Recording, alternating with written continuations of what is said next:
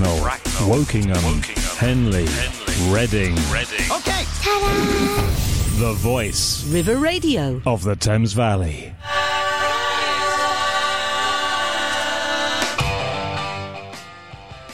Hello, it's Turning Pages here on River Radio. We've an episode of Tilly's Fiction Addiction. Summer Reads of the Century.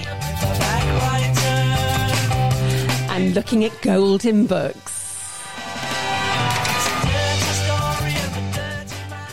Hello there, I'm Heather and you're listening to Turning Pages with Julian and myself. Thank you very much to Deborah for fabulous Your Life, Your Way today. And good morning, Julian. How are you? I'm very well, Heather. Good morning to you. And how are you today? Oh, very well indeed. Have you had an exciting week? No. Oh. Yeah, no, that's not true. Of course you've had an exciting week. You had a delightful weekend. I had a very nice weekend, and having attended a very good friend's, very dear friend's birthday party down in Pangbourne. And then, of course, like everybody else in the country, sort of sweltering in my part of the world down here in Kent, and as we are here in Berkshire as well. But no, it's been good. And looking forward to the sunshine coming out. It's a bit, instead of these overcast but muggy days. Oh, yes, although quite like it being cooler. Anyway, we are not complaining. No, we're not. We don't. So every week on Turning Pages, we aim to delight you with an eclectic mix of recommended books that we've enjoyed, from the latest bestsellers to our favourite classics, because great books aren't just on the bestseller list. So if you love reading, or you just want to make sure you want to know what's happening in the world of books, this is your programme. Yes, indeed. And as usual, we have an hour crammed full of goodies for you today. And as Heather mentioned earlier, Tilly Brogan will be joining us with her section, Tilly's Fiction Addiction. And this week, she's going to be exploring the themes in Conversation with Friends by the author Sally Rooney. Yeah. Over the last few weeks, we've been looking at summer reads because it's summer holidays. And this time, we've actually gone back to the start of the century, and over the last 20 years or so, spotting those big blockbuster hits of the summer. How many have you read? Well, indeed. And Heather and I will be recommending a book apiece on the subject of gold later on in the programme. Yes, we will. But to start the show, as always, we've been scouring the papers to spot interesting book news for you. So let's just start with that quick roundup of great book stories that we've spotted in the news recently. Julian, what have you spotted? Sorry, I was just having a bit of a giggle there with when you said we've been scouring the pages to stop you reading about. Yes. Well, yes, actually, we are going to stop you because we're finding them all. We'll find it for you. Yes, you don't need to worry about that. We'll bring you the news. Unless, of course, you want to unless you want to send something into us. Yes, exactly, listeners or listener. Yes, please do. If you've got a little bit of a news item you found in the paper or a magazine or about books, just email us. Now, this one came up, which is really very interesting, and it's actually to do with cookery books. This is right up your street, isn't it? Pardon? Right up your street. Yes, it is. And these are really very interesting because there's a cookbook from 1747 that apparently contains the first known English recipe for curry. And it's set to fetch around about £4,000 in auction. Now, bearing in mind, so that's 1747 and they're writing about curry. Now, there's one dish which is described as curry the Indian way. And interestingly, curry being spelled with an E. So it's C-U-R-R-E-Y. Anyway, this curry calls for rabbit or fowl and includes onions, coriander seeds, but really interestingly, no ginger, no garlic, and no chilies. And then there's also a recipe for pilau, which includes, really rather extravagantly, I think, pickled pork, fowl, cloves, white pepper, onions, and rice topped with hard-boiled eggs. Isn't that like kedgeree? Yes, but interesting. It is. But interestingly, this one they're obviously suggesting, but has no fish in it, because kedgeree usually has fish. Yes. Or the versions we know. Anyway, the book is called The Art of Cookery Made Plain and Easy, and it was said to have been bought in a London china shop 275 years ago. Now, why a china shop, I don't know. But at the same in the same sale, there's another interesting book called The French Cook, written in 1651 by the founding father of French cuisine, a gentleman called Pierre Le Varenne, and it's considered to be one of the most influential cookbooks of its day and was still in use up until the French Revolution. Wow. Now, this one, another interesting book, which with a really snappy title, was written by a physician called Dr. Daniel Duncan, who was born in 1649, warning readers about the dangers of tea and coffee and hot chocolate. Now, as I say, he published it under this very, very snappy title, which was Wholesome Advice Against the Abuse of Hot Liquors, particularly of coffee, chocolate, tea, brandy, and strong waters. I like the way it's the abuse of. Yes. Exactly. Yeah. So obviously there was a lot of abuse going on even in those days. Giving the coffee a good whipping or so. Exactly, yes. And now the book was written at a time when some physicians considered exotic drinks such as tea and coffee to be detrimental to your health. Fantastic. That's really, really good. So this is just a little one. I just came across a great quote by Mark Twain the other day. So the American author defined a classic work of literature as something that everyone wants to have read, but no one wants to read. What do we reckon? I think that's not true. Oh, I don't know. I can actually, I think I can sympathise. And you can also apply that to some of the very early Booker Prize winners in the past, where everybody aspired to buy it and then never read it. That is true. Now, one which is a little bit, it has a literary link, a little bit more. They're sobering, but the Commonwealth War Graves Commission, which, if you don't know, is locally headquartered in Maidenhead down the road, and it does a fabulous job of caring for the monuments to those who lost their lives in the First and Second World Wars, and they ensure their sacrifice is not forgotten. Now, recently, the finding restal place of a British Army officer related to the poet William Wordsworth has been marked with a headstone after he was killed in the First World War. Now, the officer was Lieutenant Osmond Bartle Wordsworth, who had survived the sinking of RMS Lusitania and had been lost since he fell at the Battle of Arras on the Western Front in 1917. He was shot through the heart as he rushed forward to help a machine gun crew get into position. Now, his body was placed by his men in an unmarked grave and remained, which is known unto God, and he rested there for the next century. Now, after some amazing detective work that followed the discovery of his remains by a French farmer in 2013, using some cloth, metal buttons, in the presence of a sword clip, the records were searched and to identify the officer before DNA samples were obtained by a living relative to confirm his remains. Wow, that's amazing. Yeah, isn't that incredible? And it's now been he's been officially identified as the great-great-nephew of the English poet Wordsworth and given a proper headstone. And I have to say, Heather, whenever I see these beautifully laid out cemeteries, I tend to get very teary-eyed because I think the work that the War Graves Commission does is absolutely fantastic. It is. Keeping the memory alive. And we salute you. It's fantastic work. I totally agree. We always, whenever we go to a church and we notice there's a war grave in the church, then we'll always go and say thank you. Yes, and read the names. And yes. how old they were. They were all so young. Yes, and realising, how many, Polish pilots or soldiers, from all over the world that came to assist. Yes. And they're very moving, I think. Yeah, I totally agree. Yeah. I totally agree. On a lighter note, it's congratulations to Country Life magazine, which is celebrating its 125th anniversary this week. As part of the celebrations, the Duchess of Cornwall was a guest editor, herself celebrating her 75th birthday. And keeping it in the family, the Duchess of Cambridge was commissioned to take the front cover photograph of Camilla in her garden for the publication. But 125 years as a magazine, that's incredible, isn't it? It is exactly, very much indeed. Now, rather interesting, a letter from the creator of Thomas the Tank Engine, the Reverend Wilbur Awdry, has been found bemoaning a BBC pilot show that literally derailed a TV series for 30 years.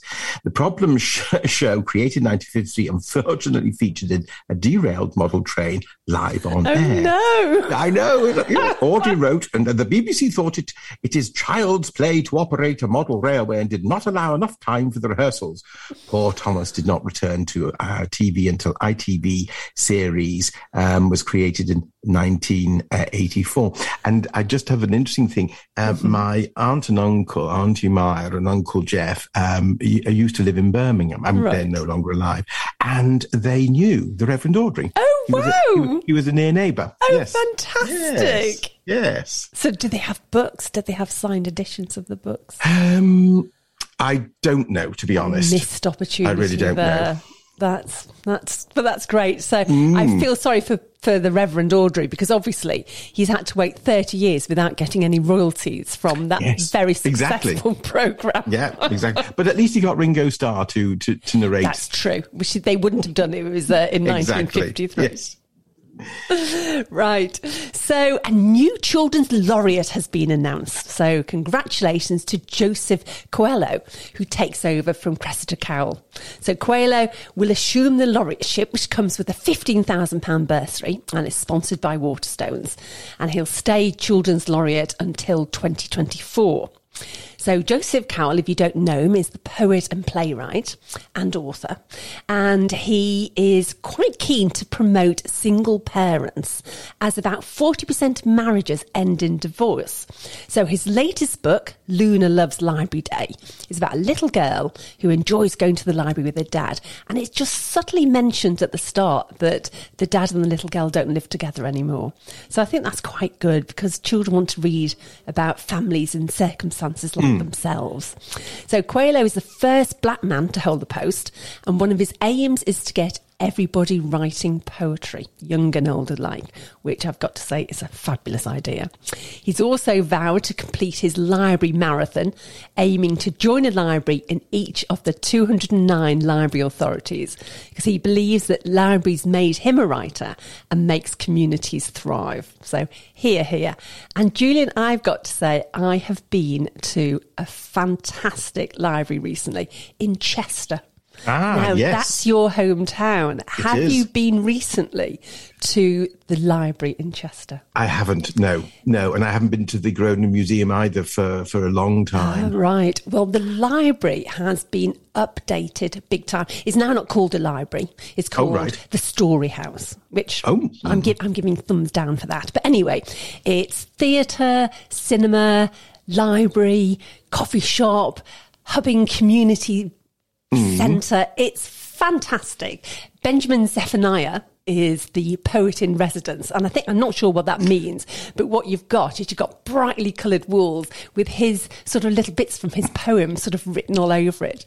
And when we went, which is in the middle of it's about 3:00 in the afternoon, it was full of kids working on the benches, and it had a fantastic atmosphere. And I've got to say, that is what libraries should be about. It's not about being quiet. It's marvellous. No, indeed. Actually, I think maybe I have. Is that the one just a bit down from the town hall? Yes, it is. Oh, yes, I have. Yes, the big complicated the cinema inside. It's new. Yes, I That's have. right. I think actually, gosh, here's my memory. Because I went to stay with my friends Manuela and Stan, who live in Chester, and we went there, yes, because it was very impressed. And I think it probably wasn't long after it had been opened. No, it is a fantastic place. So it is a impressive. Fantastic place. Yes. Yeah, really impressive. Yeah. So I know the library don't have much money at the moment going into them.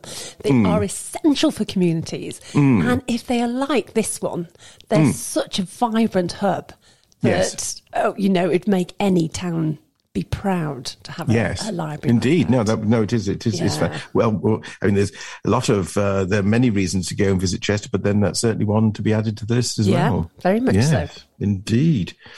Well, recently we reported the sad news that the Costa Book Awards is going to be no more, and out of the blue, we now found out another book prize is about to bite the dust, and this time the Book Trust, who is behind the Blue Peter Book Awards, has confirmed it's ending the prize after 20 years. What a shame! Yes, great shame. It was first awarded in the year 2000 for books published in 1999, and the Blue Peter Awards recognised and celebrated what it called the best authors, the most creative illustrators, and the greatest reads for children. Now, the winners of the 2022 awards, which will sadly be the last, were Invented by Animals, which was written by Christian Dorian and Gozia Herber, which is published by Wide-Eyed Editions. And that won the Best Book with Facts prize. And The Last Bear by Hannah Gold and Levi Pinfold, which has been published by Harper Children's, took home the prize for Best Story.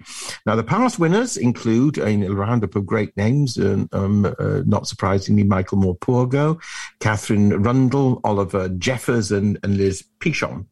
Now, almost all the winners of the prize benefited from immediate boosts to their sales, and since the prize changed to its current format of 2 prizes, which is the best story and the best book with facts, and it was changed in 2013, those 20 books have collectively sold over a staggering 1.1 million copies in print for a combined value of £5.1 million here in the UK.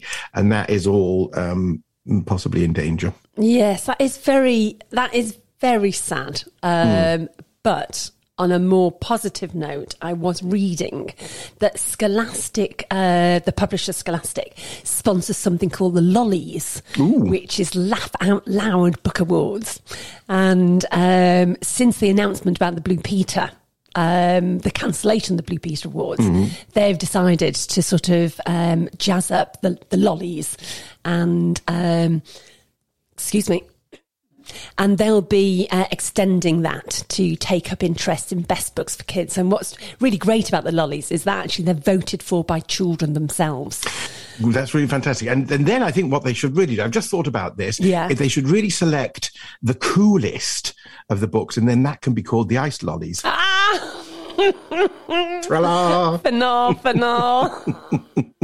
That was terrible. You can always hear the worst jokes here on Turning Pages. Thank you for listening to Turning Pages here on River Radio, because great books aren't just on the bestseller list. Now, coming up, we'll be exploring the best summer reads this century. But first, Heather has been chatting to Tilly to find out what she has in store in her Tilly's Fiction Addiction Roundup, which includes, among others, as I mentioned before, Conversation with Friends, written by Sally Rooney, which is now being televised. So let's listen to the two girls a-chatting. Tilly, thank you for joining us today. What's your book? So I want to talk about Conversations with Friends by Sally Rooney this week. So it's her debut novel, but you might have heard of Normal People as well, or recently watched either BBC adaptation of both books. I chose this book because it had just been adapted for the screen, and also I'd been putting off reading Sally Rooney for so long, so I felt like I wanted to finally share my thoughts. I know she divides lots of readers out there, so I thought it was an interesting book this time around. So Conversations with Friends is her debut, and it was Normal People that took the world by storm, didn't it? That just won every award going. That's next on my list. Okay. So what is it about Sally Rooney that you think captures the zeitgeist of today? It's quite bluntly written, I think, and it's very on the nose, and it's quite raw. I think all the relationships and emotions that she talks about are things that people feel, and not necessarily the good side of humans, I guess, just like the realistic side. And it's quite jarring to see it in writing and be like, oh, not everyone's a great person, and I would have acted that way. So it's quite an interesting look on relationships and real life that isn't necessarily changed through a lens to make it seem like everything's okay. It's very realistic. Have you watched the television programme? Normal People or Conversations with Friends? Conversations with Friends. Yeah, I got halfway through and I had to give up. It wasn't as good as I wanted it to be. I felt like the characters didn't have as much chemistry as they did in the book, and I gave up after 4 episodes or so. But I have heard mixed reviews on it, and I would like to give it another go, I think, at some point. Life's too short to watch bad television. I know, but I really, really enjoyed the book near the end, so I feel like maybe the end of the show would be better. It didn't hook me like I thought it would. Ah, right. But the book has hooked you. So what's the storyline? It follows Frances and her best friend, who's also her ex-girlfriend, Bobby, and they meet a married couple called Nick and Melissa. So the plot is very centered around what happens within these 4 people, especially when Frances and Nick begin a relationship on the side. And it explores all the emotions that come with that. Also how it affects the different dynamics between like a group of friends, and then there's like exes, and also there's a marriage there as well. So it's just everything that happens when 2 relationships collide, but other relationships are also involved as well. Did you find it funny? Is it a funny book? Yeah, I think the characters are quite witty. Some of them are quite pretentious, but you have to get over that. I think one of my friends, Joe, actually, he was reading it and he was, I hate all the characters. And I was like, me too, but I think you're meant to hate them. Right. And he's like, none of them have any resigning, qualities. And I'm like, well, I think that's the point. I think Frances and Bobby are quite witty, and a massive part of their character, I think, that they're quite quick and they don't hold back. They tell it how it is. So is it a quick read?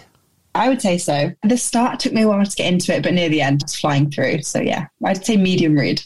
Right. Okay. What appeals to you? What is it about the book that really captures your imagination?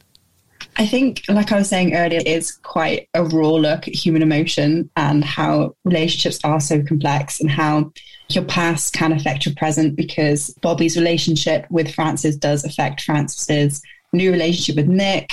And, there's like different dynamics with her being her ex as well. I think it's also a queer book in that way, which I really like. So obviously Frances and Bobby used to date. There's like an extra layer of emotion there. And it just adds a new dimension to just being about heterosexual couples. I think that's a really nice twist as well. Right. So when I was reading that, you could either read it as a sort of like a romantic novel, or you could read it as a feminist tract. Did you get a view that it could be read in 2 different ways? Yeah, I mean, I've never thought of it that way, but I think that's kind of bang on, really. I think romantic in a sense of, it's not like a romance novel. I would assume romance novels to be, everything perfect, happily ever after, whereas this is more romance of like the realities of romance and sort of like a messy relationship, which I guess is, reality. But yeah, I guess it is a feminist retelling as well. Not retelling, but a feminist book. They do describe themselves as feminists, the 2 main characters. And I think there's quite a lot of politics interwoven as well. They both do like stand-up, not comedy, but like spoken word.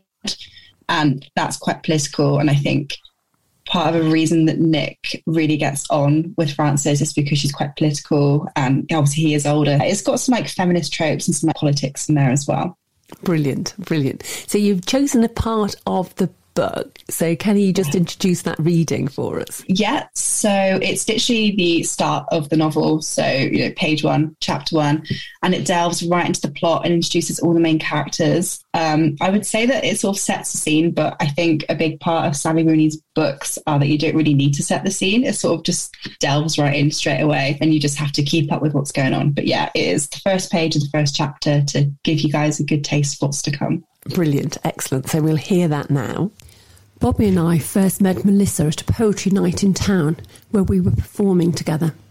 Melissa took our photographs outside, with Bobby smoking and me self-consciously holding my left wrist in my right hand, as if I was afraid the wrist was going to get away from me.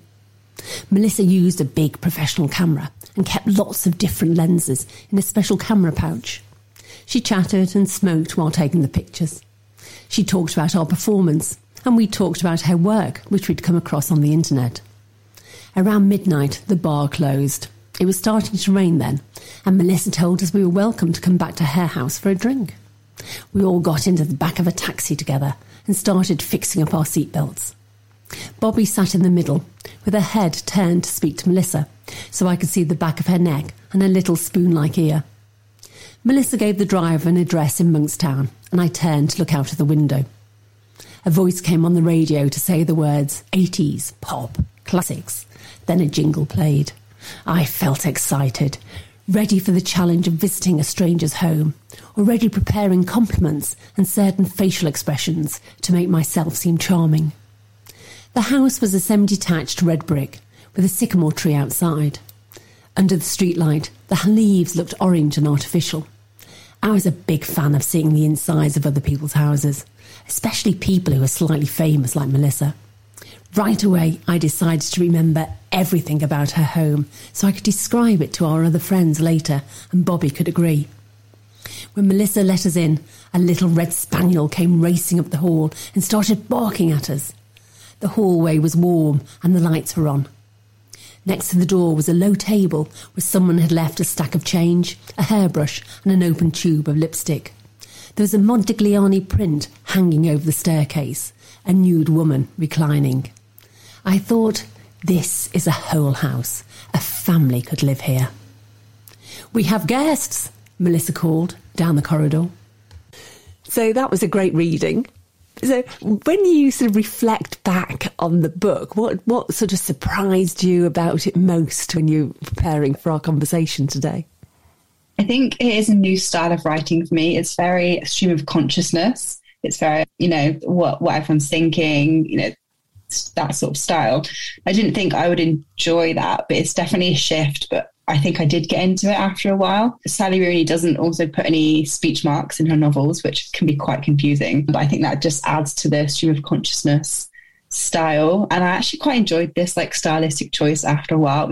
You just read very easily, and I don't really think we need speech marks anyway in books now. And I think I definitely preferred the latter half of the novel, and it had some quite good quotes and ideas about relationships that I found quite interesting for sure. So read this book if you want what? I would say an interesting and honest look at modern and also queer relationships that aren't just romantic, but also platonic and between friends. Quick pacing across a variety of settings.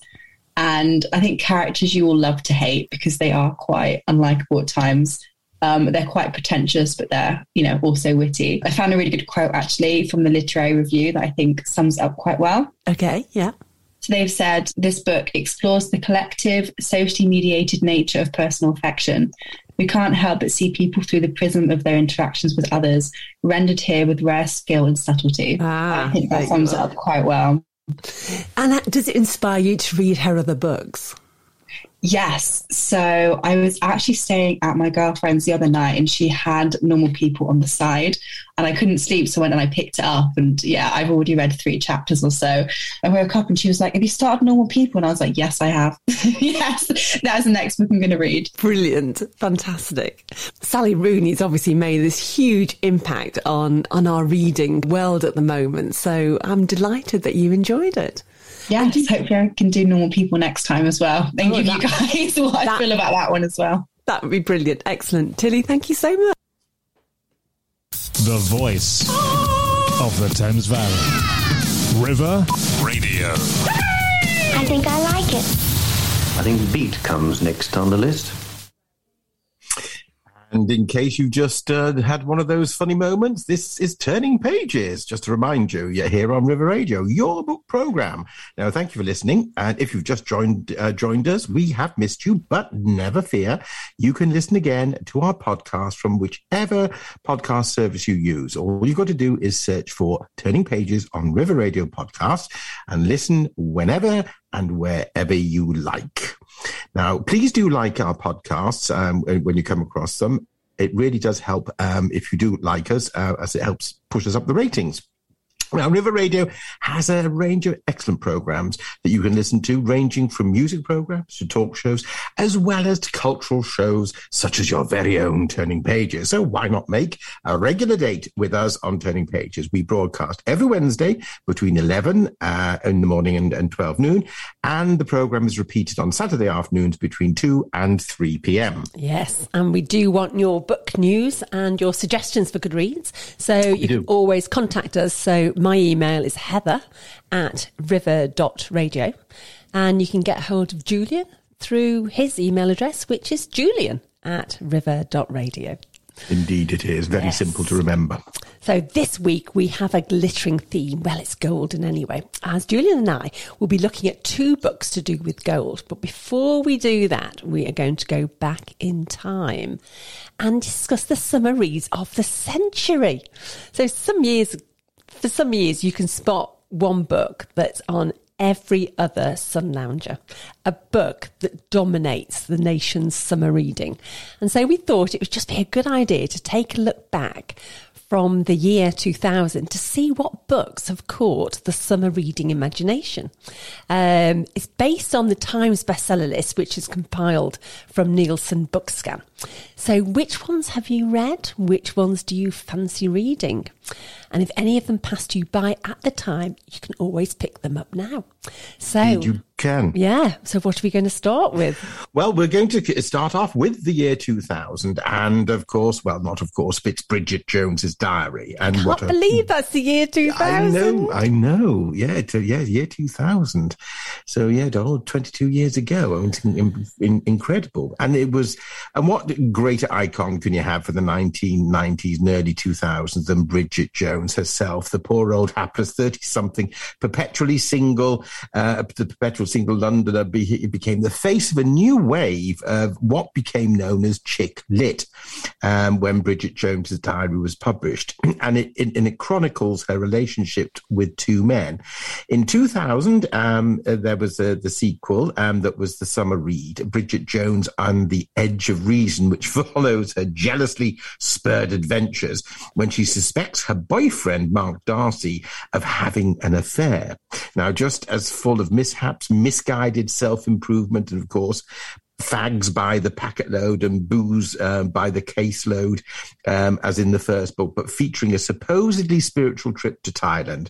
The Edge of Reason made perfect beach reading in 2000, and it still does to this day, Heather. Absolutely, it does. It's great fun. Now, 5 years or so later on, such was the undying excitement about Dan Brown's mystery thriller that it barely left the bestseller list all through 2004 and 2005. So it could be the pick of either of those summer years. Of course, I'm talking about the Da Vinci Code. And within 5 years, it had sold 80 million copies. And the consequences of that boom can still be seen in every charity shop in the country today, I fear.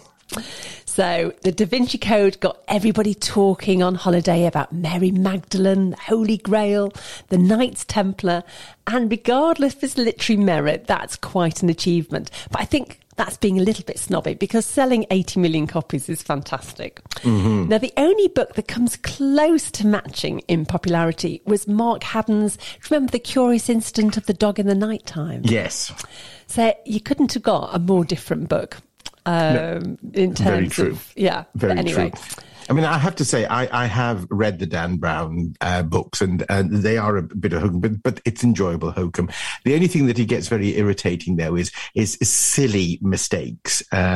When, Dr. What's his name? I've forgotten his name now, the hero of the book. He's staying at the Ritz, and he's going to the Louvre, but the actual journey he takes. Now, from the Ritz to the Louvre is probably no more than a 10-minute walk, but the way Dan Brown describes it, it's something like a 40-minute ride in a car. So really sloppy things like that is very annoying. You know those taxi drivers in Paris, they're always trying to get the better on the tourists. What it was worse, it was actually a police car taking him.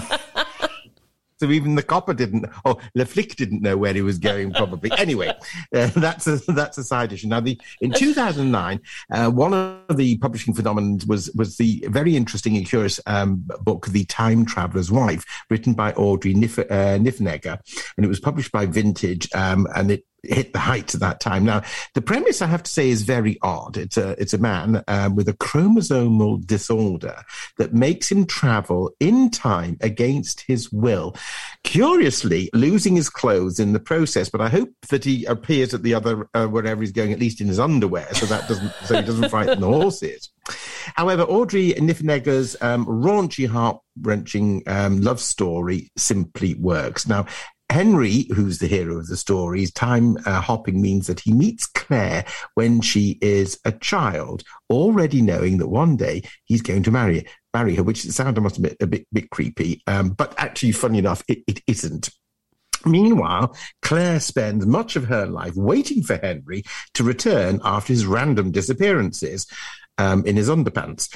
Then thousands of hearts were broken for her in 2009 when the book took the charts by storm, prompted by the success of the film adaptation, which starred Eric Bana playing Henry and Rachel McAdams, I beg your pardon, playing Claire. And it has really a lasting power. And now I've discovered there's a new adaptation about to land on our television screens. Yes, great book though. Really, really good book. So just a year later, so 2010. Yes. What was it? It was The Girl with the Dragon Tattoo by Stieg Larsson, published by Macclehose Press. And it was seen everywhere. You could not move, could you? Hotels, airport terminals, the beach. It was amazingly successful. So the Swedish writer Stieg Larsson, he sort of created a new kind of crime fiction with this international bestseller. So an investigative journalist, Michael Blomqvist, tries to solve the mystery of a missing girl with the help of Lisbeth Salander, a computer hacker with the dragon tattoo of the title. Now, she had faced horrific abuse and is out for revenge. So horror, abuse, whether fascist or misogynistic, are at the heart of this gripping read. So it's not for the faint-hearted. The book was translated into English in 2008, but 2010 was really its big year.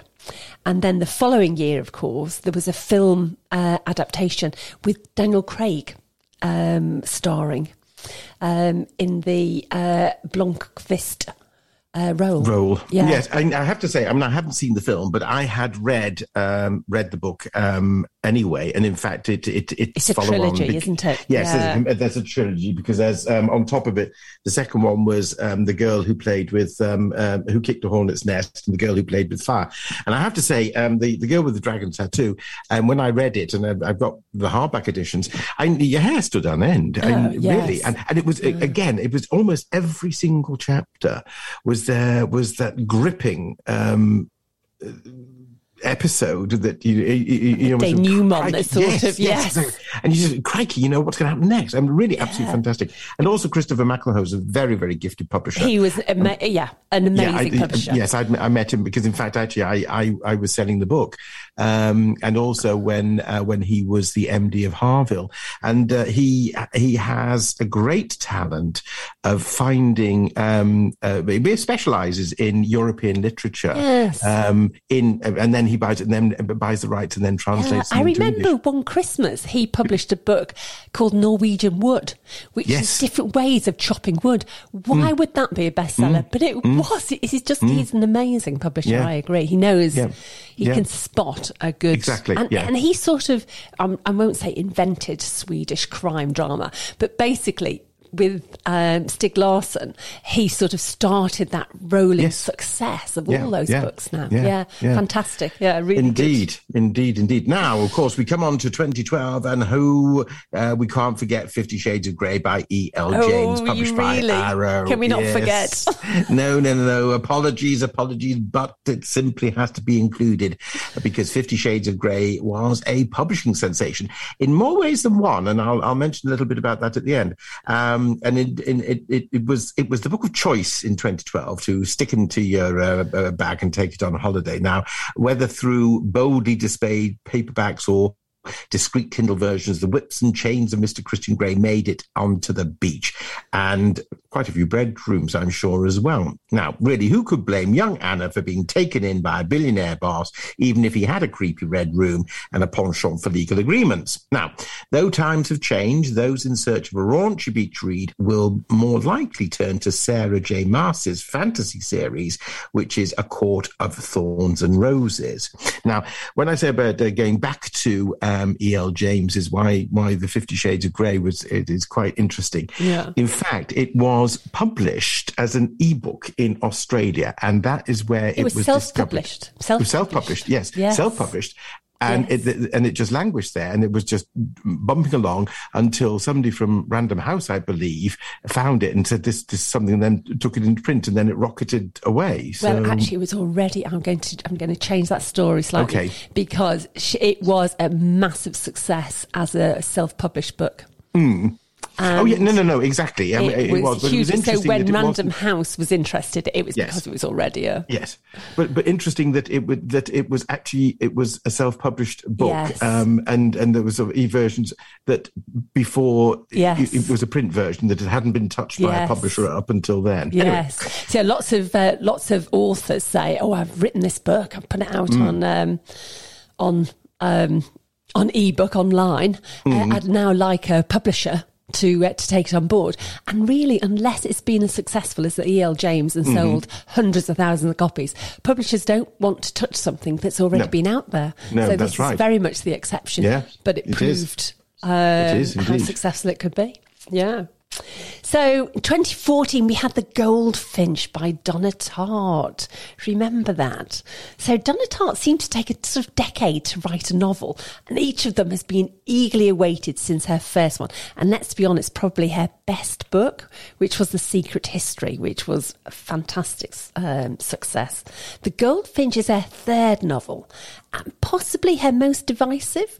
It was sold to Bloomsbury for the eye-watering sum of $1 million. And it did win the Pulitzer Prize. So there's lots of positives there, but some critics have been brutal, claiming it's full of cliches, clunky plot points and stock characters.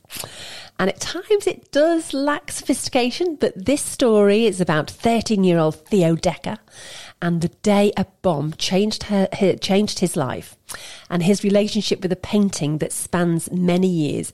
And it is utterly gripping.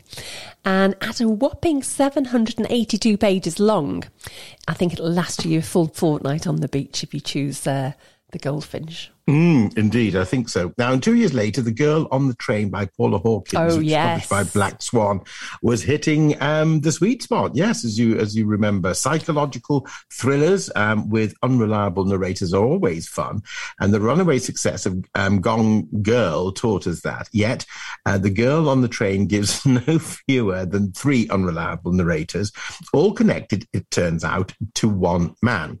To say much more would be to give it away, but suffice to say the twists, turns and slow revelations had us all on the edge of our deck chairs. And like Gone Girl, it got a blockbuster treatment in 2016 with Emily Blunt playing the recovering alcoholic Rachel, whose observations from the train fuel the shocking events that follow.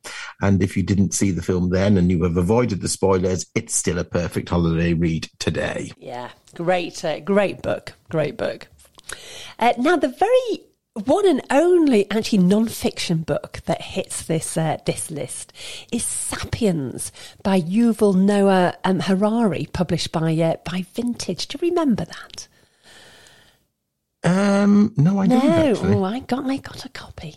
In 2017, thousands of us decided to travel through time from the Sun Lounger with this remarkable and ambitious book called *Sapiens*. So moving from the Big Bang right through to 3017, Harari argues that the appearance of Homo sapiens with their newfangled language and superior cognitive powers was a disaster for the rest of the planet because, of course, we immediately set about exploiting that. Yet language and worse, agriculture were also a disaster for us, he says.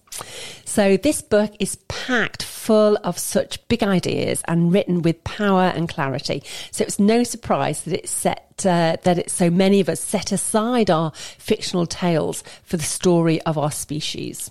It wasn't for everyone, and The Couple Next Door by Shari Lapina, which was a gripping thriller about a missing baby, was incredibly successful that year too. Interesting. Now we come on to Normal People by Sally Rooney, which is published by Faber. And it may feel as though Sally Rooney mania has been with us for ever, but in fact, the reality of it is it only started in 2019. That was the phenomenon that the phenomenon took off. Normal People, her second novel, follows young Marianne and Connell through sixth form and college as they move in and out of each other's lives, fail to communicate properly, but never stop loving each other. It's a pacey tearjerker, but the novel also makes astute observations about class. And for a generation of readers, it seemed to sum up the uncertainties of their lives. Now, the BBC adaptation, starring Paul Mescal and Daisy Edgar-Jones, made lockdown sexy and gave sales a second wind in 2020. Yes, and obviously conversations with friends we were discussing with Tilly earlier on. So Sally Rooney has definitely hit the zeitgeist at the moment, hasn't she? Yes. And finally, our last book, which is last year, Sorrow and Bliss by Meg Mason, published by Weidenfeld and Nicholson, which is the book that hit the summer bestseller list. It's a book about mental illness, which doesn't sound so very summery. But the Aussie Meg Mason's book was the big hit last year. Martha Friel has recently separated from her husband, Patrick. And this is the story of how she got there. So her dysfunctional artist parents, rich cousins, cokehead first husband, and finally Patrick, who supports Martha through breakdowns, even when she's horrible to him. It might seem very dark, but it's hilarious and it's moving. And India Knight told readers, read it, it's unforgettable. And they must have listened because the book stayed firmly on the bestseller list while we all emerged through lockdown last year. Yes, indeed. Well, a quick run through of the books that we've recommended for the best summer reads of the century include Bridget Jones, The Edge of Reason, published by Picador and written by Helen Fielding. The Da Vinci Code by Dan Brown, published by Corgi. The Time Traveller's Wife by Audrey Niffenegger, Vintage Publications. The Girl with the Dragon Tattoo by Stig Larsson, published by McElhose Press. 50 Shades of Grey by E.L. James, published by Arrow. The Goldfinch by Donna Tartt, published by Abacus. The Girl on the Train by Paula Hawkins, published by Black Swan. Sapiens by Yuval Noah Harari, published by Vintage. The Couple Next Door by Shari Lapina. Normal People by Sally Rooney, published by Faber. And Sorrow and Bliss by Meg Mason, published by Weidenfeld and Nicholson. But that was a great selection, I thought. It was. And lots of books there that I still think well worth reading. Oh, indeed. Indeed. Keeping the summer reading theme going. So now we're moving on to our theme of recommended books, and we are golden. Well, at least our theme is. So, Julian, what have you chosen? Well, I've selected one, Goldfinger by Ian Fleming. But that is just perfect. Isn't it just? You had to choose that. Yeah, absolutely, yes. You couldn't not, should I put it this way. Now, Goldfinger is the seventh Bond book, which opens up in Miami when James Bond finds himself en route to London after closing a Mexican heroin smuggling ring. Now, Bond meets Julius Dupont, who's an American businessman whom he had met and gambled with in Casino Royale. Now, Dupont had been playing canasta with another hotel guest by the name of Auric Goldfinger, and he, Dupont, is convinced Goldfinger has been cheating and asks Bond to keep an eye on him. I think that you always know when it's a baddie. Because yes. They cheat. When they start cheating, yes, exactly. Cheat at cards or whatever it is. Now, it was written in January and February in 1958 and published the following year. Wow. And the story centres on the investigation of the British secret agent, James Bond. And he was investigating gold smuggling activities and, in fact, investigating none other than Auric Goldfinger, who MI6 suspected of being connected to Smersh, the Soviet counterintelligence organization. Now, as well as establishing the background to the smuggling operation, Bond uncovers a much larger plot. Goldfinger plans to steal the gold reserves of the United States from Fort Knox. Now, following a round of golf between Goldfinger and Bond, Goldfinger invites Bond back to his mansion near Reculver in Kent, where Bond meets Goldfinger's manservant, Oddjob, for the first time. Now, let's listen to a bit of a reading by Mike Burton. The service door opened. The chauffeur stood in the frame. He still wore his bowler hat and his shiny black gloves. He gazed impassively at Goldfinger. Goldfinger crooked a finger. The chauffeur approached and stood within the circle by the fire. Goldfinger turned to Bond. He said conversationally, "This is my handyman." He smiled thinly. "That is something of a joke. Oddjob, show Mr. Bond your hands." He smiled again to Bond. "I call him Oddjob because that describes his functions on my staff." The Korean slowly pulled off his gloves and came and stood at arm's length from Bond and held out his hands palm upwards. Bond got up and looked at them. They were big and fat with muscle. The fingers all seemed to be the same length. They were very blunt at the tips, and the tips glinted as if they were made of yellow bone. "Turn them over and show Mr. Bond the sides." There were no fingernails. Instead, there was his same yellowish carapace. The man turned the hands sideways. Down each edge of the hands was a hard ridge of the same bony substance. Bond raised his eyebrows at Goldfinger. Goldfinger said, "We will have a demonstration." He pointed at the thick oak banisters that ran up the stairs. The rail was a massive 6 inches by 4 thick. The Korean obediently walked over to the stairs and climbed a few steps. He stood with his hands at his sides, gazing across at Goldfinger like a good retriever. Goldfinger gave a quick nod. Impassively, the Korean lifted his right hand high and straight above his head and brought the side of it down like an axe across the heavy polished rail. There was a splintering crash and the rail sagged, broken through the centre. Again the hand went up and flashed down. This time it swept right through the rail, leaving a jagged gap. Splinters clattered down onto the floor of the hall. The Korean straightened himself and stood to attention, waiting for further orders. There was no flush of effort in his face and no hint of pride in his achievement. Goldfinger beckoned. The man came back across the floor. Goldfinger said, "His feet are the same, the outside edges of them. Oddjob, the mantelpiece." Goldfinger pointed at the heavy shelf of carved wood above the fireplace. It was about 7 feet off the ground, 6 inches higher than the top of the Korean's bowler hat. "Kachahar?" "Yes, take off your coat and hat." Goldfinger turned to Bond. "Poor chap's got a cleft palate. I shouldn't think there are many people who understand him besides me." Bond reflected how useful that would be. A slave who could only communicate with the world through his interpreter, better even than the deaf mutes of the harems, more tightly bound to his master, more secure. Oddjob had taken off his coat and hat and placed them neatly on the floor. Now he rolled his trouser legs up to the knee and stood back in the wide, well-planted stance of the judo expert. He looked as if a charging elephant wouldn't put him off balance. "Better stand back, Mr. Bond." The teeth glittered in the wide mouth. "This blow snaps a man's neck like a daffodil." Goldfinger drew aside the low settee with the drink tray. Now the Korean had a clear run. But he was only 3 long steps away. How could he possibly reach the high mantelpiece? Bond watched, fascinated. Now the slanting eyes in the flat yellow mask were glinting with a fierce intentness. Faced by such a man, thought Bond, one could only go down on one's knees and wait for death. Goldfinger lifted his hand. The bunched toes in the polished soft leather shoes seemed to grip the ground. The Korean took one long crouching stride with knees well bent and then whirled off the ground. In mid-air, his feet slapped together like a ballet dancer's, but higher than a ballet dancer's have ever reached, and then the body bent sideways and downwards, and the right foot shot out like a piston. There came a crashing thud. Gracefully, the body settled back down on the hands, now splayed on the floor.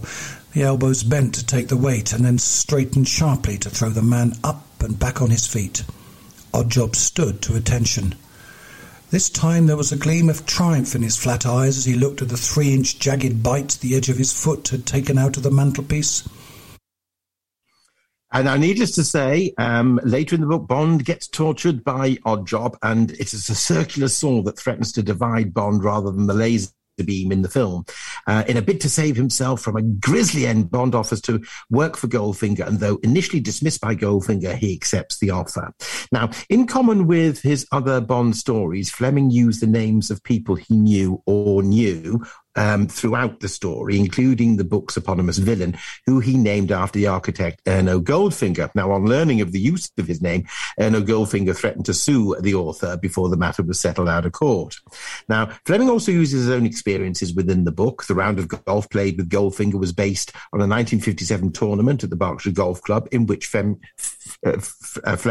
partnered Peter Thompson, the winner of the Open Championship. He was obviously good at golf then, getting that in. Indeed, exactly. Yes, squeeze that one in. And on its release, Goldfinger went to the top of the bestseller list, not surprisingly. And the novel was broadly well received by the critics. Now, Goldfinger was serialized as a daily story and also as a comic strip in the Daily Express. Oh, wow, that's amazing. Yeah, exactly, yeah.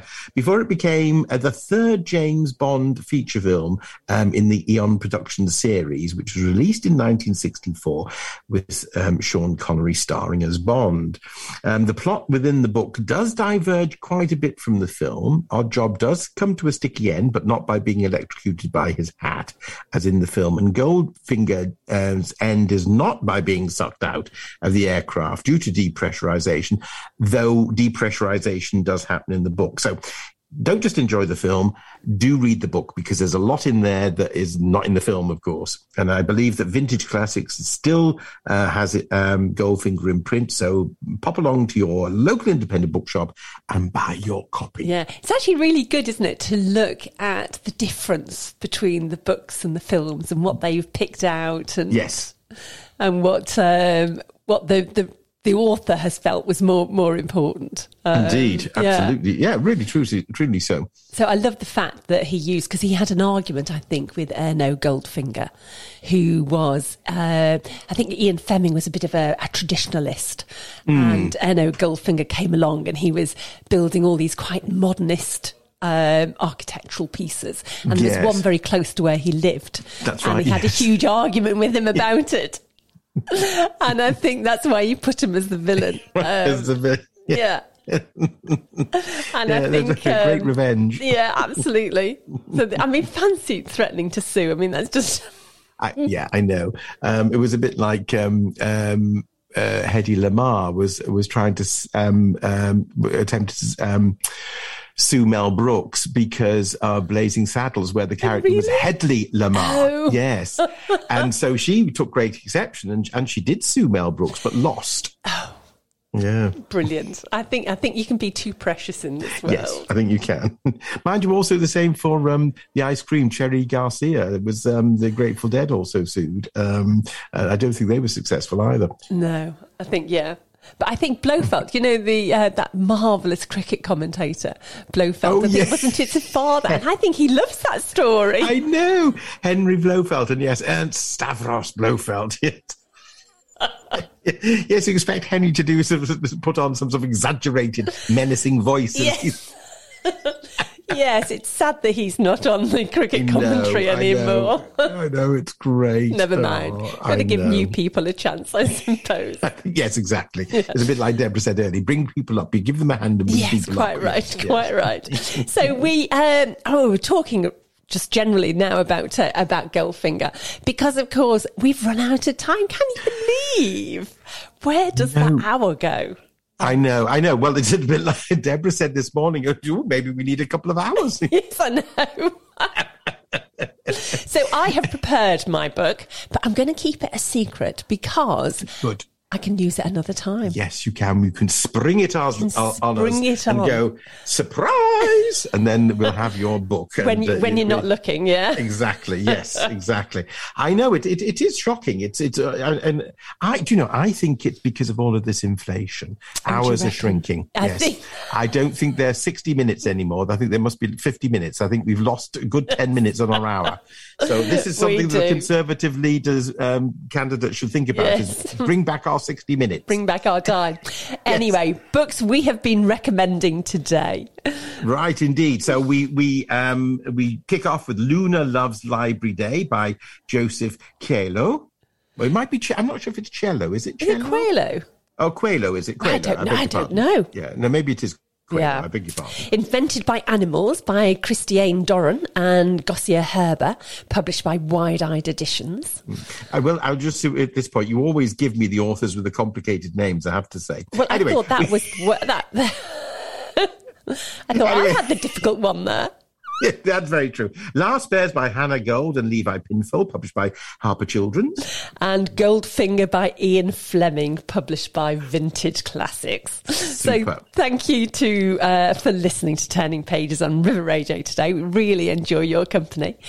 Do tell your friends if you've enjoyed it, and do write to us and tell us your recommendations of great books to read. You can get us on heather@river.radio. And listening to River Radio and Turning Pages, of course, has never been easier. Now we're on DAB, and you can catch our podcast at any time. And of course, we're always on every Wednesday between 11 and 12, and repeated on Sunday afternoons between 2 and 3. Saturday afternoons. On Saturday afternoon, what did I say? Sunday. Sorry, Sunday. Saturday afternoons. And you can catch us at any time as a podcast. Just search for Turning Pages on River Radio. So thank you for listening, and we'll look forward to you joining us again next week. Bye-bye. Bye-bye. In a world where radio stations are 10 a penny. Can I have 10 radio stations, please? That'll be a penny, love. Thank you.